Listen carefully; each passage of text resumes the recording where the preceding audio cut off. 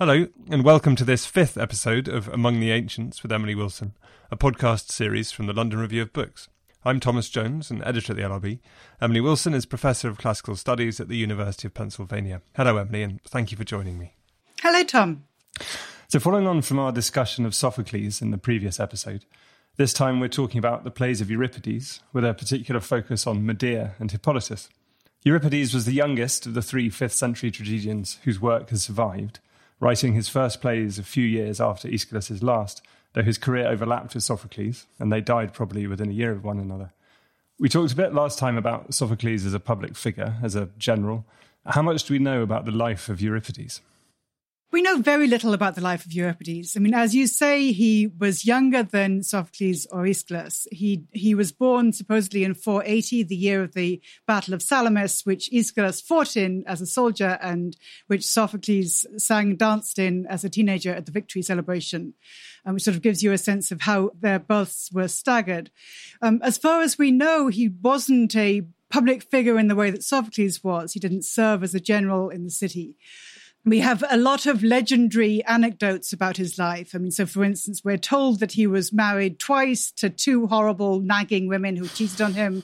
We're told that he stormed off to Macedon at the end of his life in a huff against the Athenians.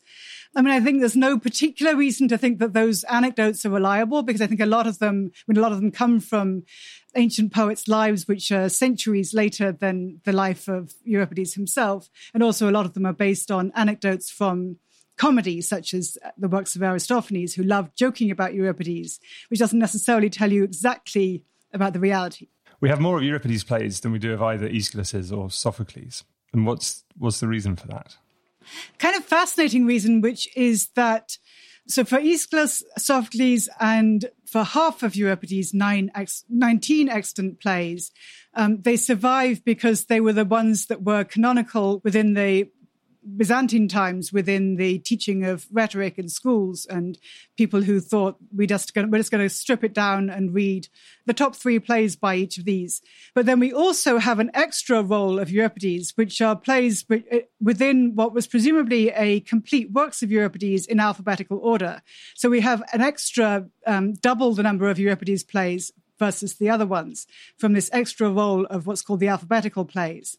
I mean, we talk about them all as we talk about Euripides as a tragedian and about the plays as tragedies, but the idea that tragedies end with death and comedies end with marriage, as it were, which is a later idea, because especially among the alphabet plays, there's Iphigenia at Tauris, for example, isn't really tragic. Yes, so it isn't tragic, but in the later sense, in the medieval, early modern, and then modern sense, where you have to have some corpses on stage for it to count as a tragedy. Certainly in 5th century Athens, that wasn't what tragedy meant at all. And Aristotle says in the Poetics that Euripides is a better constructor of plots in certain ways because he has more unhappy endings than Sophocles or Aeschylus did. So in the way that sort of contradicts what we get from our evidence and just shows you how skewed our evidence is.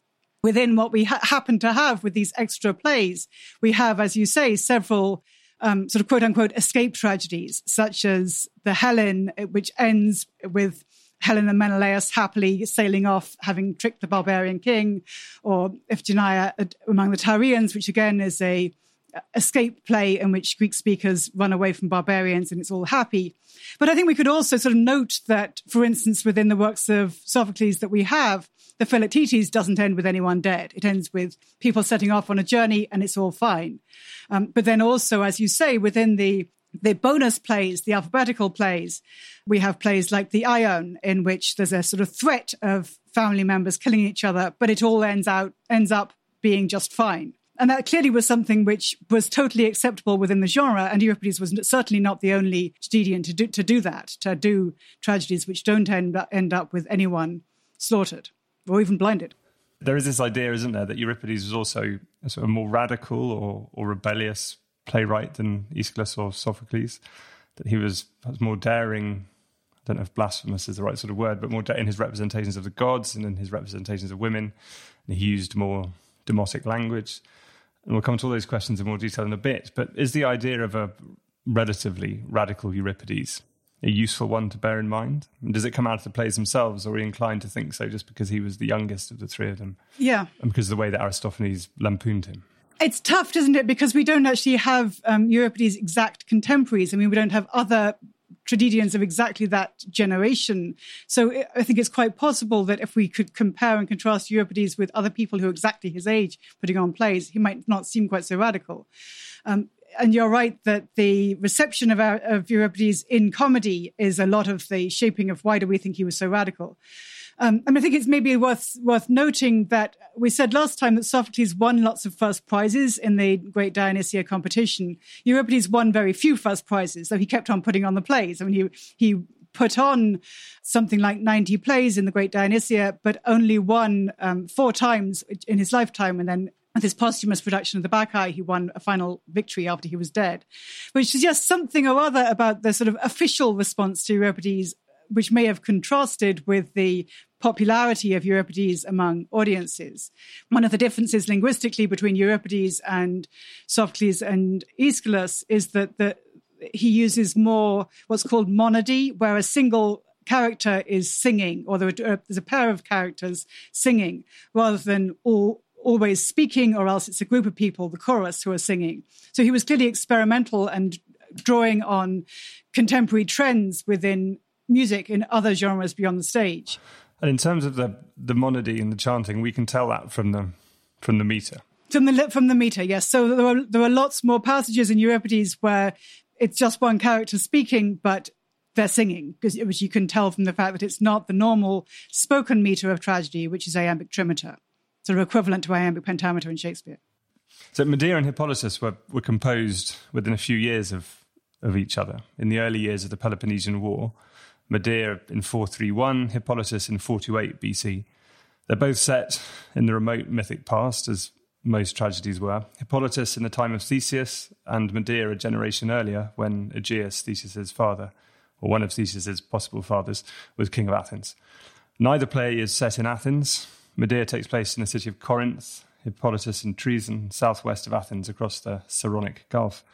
And they're both concerned with ideas of exile, of belonging and non-belonging, with family relationships, husbands and wives, parents and children, with questions of what people owe to one another and to the gods, and with extremes of emotion, of lust and rage and grief, which are all familiar themes from our previous discussions of Homer, Sappho and Sophocles.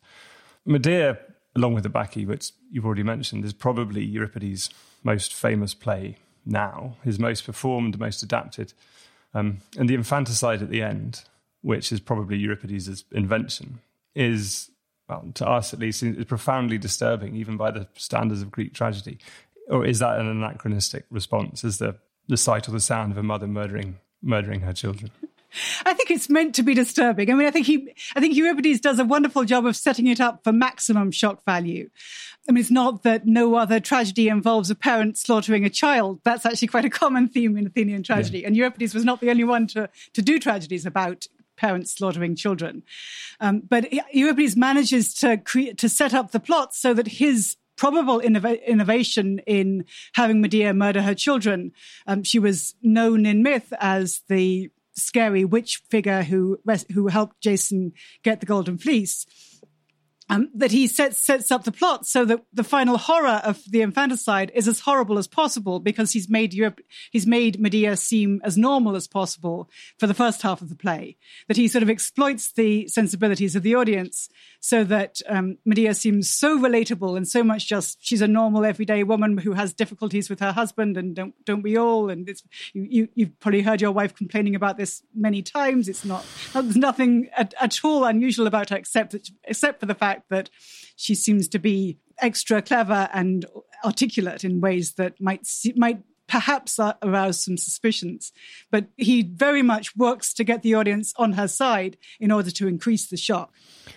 It was, of course, that the Oresteia, in a way, begins with the infanticide, but that's with Agamemnon killing his daughter, and then it's in the background. Yes, absolutely, yes. Yeah. So I mentioned earlier that Medea is probably Euripides' most famous play now, but that wasn't always the case, was it? It wasn't. I mean, I think Medea became particularly popular in about the late 19th century with the quote-unquote woman question and the question of what happens when marriage is a disaster for women became a sort of resonant cultural question in Europe and the US during the 20th century. During a lot of post-antiquity reception of Euripides, Medea wasn't particularly the play that people focused on.